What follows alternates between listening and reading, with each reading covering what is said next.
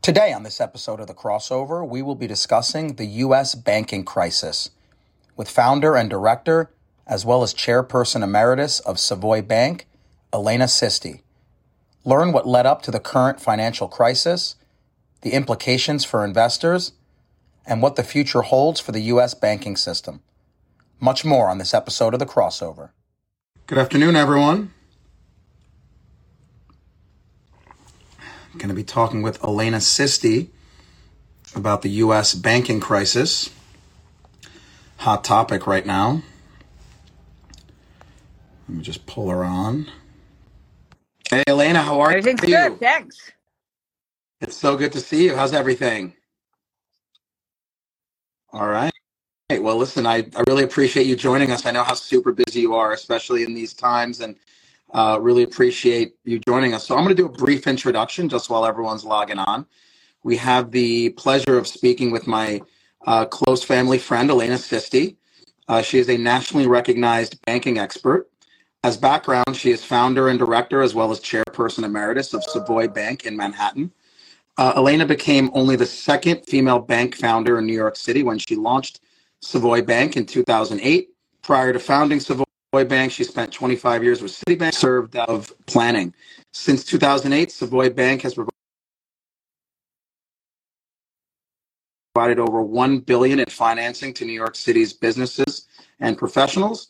In 2021, Savoy Bank was purchased by Hanover Bank, and in 2022, Hanover Bank went public.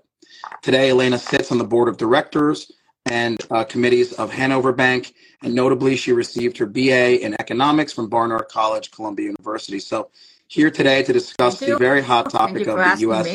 banking crisis. Welcome, Elena. Pleasure to have you.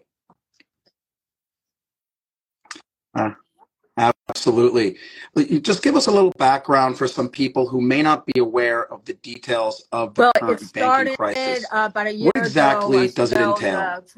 The government pumped trillions of dollars into the economy to stimulate the economy post-COVID, and unfortunately, it just flooded it with cash. So it created incredible inflation. And in order to stop it, the Federal Reserve started raising rates. Unfortunately, they waited a little bit too long. And so by the time the inflation rate was 5%, they started to really slam the brakes. And ultimately, in the past year, they've raised the rate 9 times. So that means that the cost of money is that more expensive. So the other result of the hot economy was that a lot of companies had excess cash, so they were investing it in technology, which is where SVB comes in.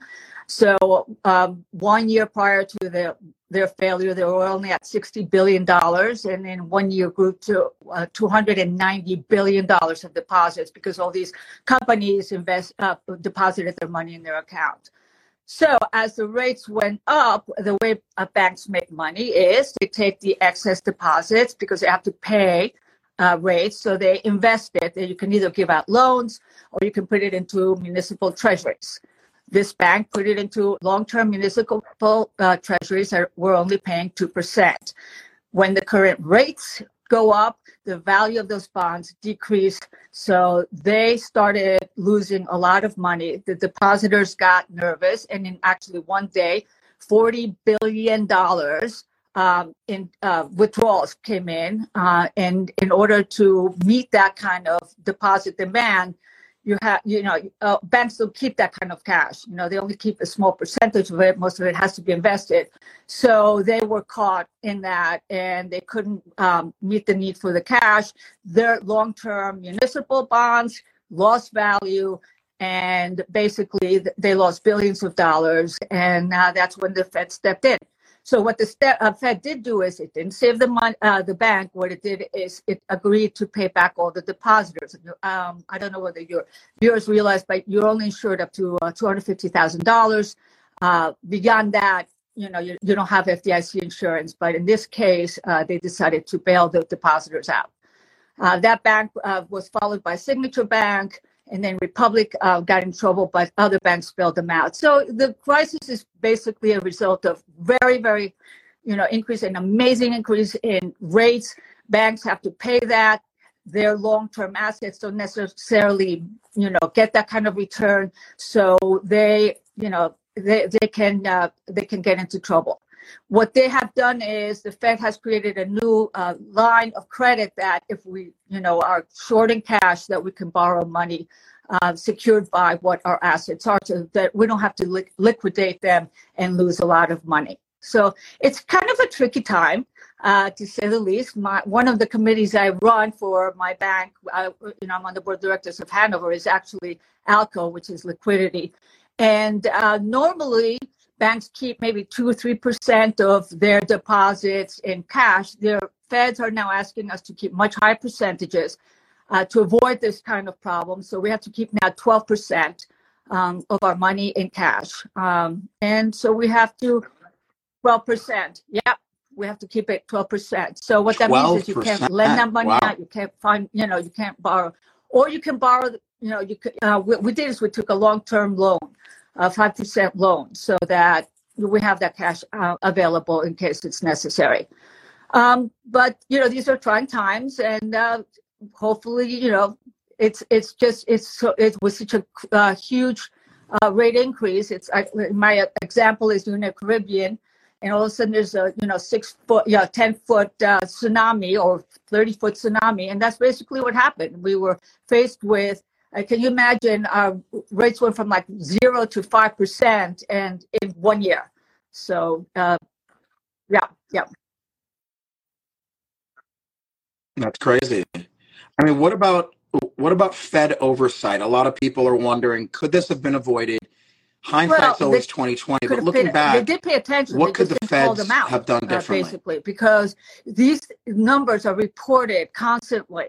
Every quarter we have to report how much, what our assets are, what are we paying, so on and so forth. So the numbers were there. What the Fed should have done is call the bank to action at that point. They should have said, hey guys, look at this. The value of your investments in these municipals are dropping precipitously. They were not realized because you don't take that loss until you try to cash in the bonds. Okay, so they weren't cashing them. They were leaving them. They were doing 10 years. So maybe they figured, we'd get out of it, but that's not how it works. So I think the Fed could have done a better job. Management, obviously, they're being quite critical because, look, as you know, as a surgeon, sometimes you have to live through life, practice, and only the practice gives you an intuition or a knowledge that you can deal with real crises. Bankers need experience, and obviously a lot of these people didn't have experience and possibly were focused on the wrong things. I mean, to keep depositors' money safe is really important. So yeah, a lot of this is little bit they're doing. Everybody says is all they had to do is start a little bit earlier to tighten the market. The inflation rate, was there. There was all indicators that said it was transitory. It wasn't transitory. So instead of putting in the brakes a little slowly, they slammed on the brakes and it caused the crash. So now, yeah. Well, let me ask you a question. People may say that this is affecting mainly small banks. Can you clarify? Are all banks undergoing frankly, this at this point, I don't know how many banks are really at risk of collapse, but the most vulnerable are the small banks, because what's happened is that the depositors get scared, they start withdrawing their money, and they'll put it into Citibank. And what I've heard is people, the big banks, too big to fail, Chase, Citi, and all those are getting billions of dollars in deposits as these customers are trying to guard and safeguard their money. So the smaller banks are the ones that are most vulnerable. So, but there are new products out there that can protect you. We have a great money market where anything over $250,000, it goes into a kind of an exchange of 3,000 other banks, and we take parcels of the 250,000 and break it out, so you can deposit up to $100 million, and it's all safe because it's broken up amongst 3,000 different banks. And so what I would say to everybody looking at this is, make sure that you're protected. I'm not saying that there's going to be a failure, but there are ways to safeguard. So use multiple banks. Make sure that if you are in a larger bank, look at this product, and that if you want to have somebody who you can contact and get it. If you're interested, you can access it for your own personal account. So we'll see what happens. It's not the word is that the Fed has hopefully this will be the last time they raise the rates, because if you put on the brakes too fast, the risk is that you go into a recession. So they're trying to make sure that doesn't happen. So they might start easing it a little bit. People expect possibly by the end of this year that they'll start easing.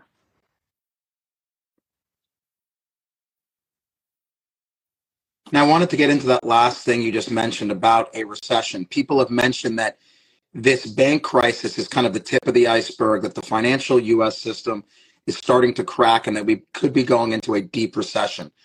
Do you, number one, agree that this is the tip of the iceberg and the financial system is unstable? And do you believe that we're going into a recession? With COVID, it was so strange. I was sure everybody was going to go into failure. But what I didn't realize, people were saving money, and then all that pent up demand was out there. So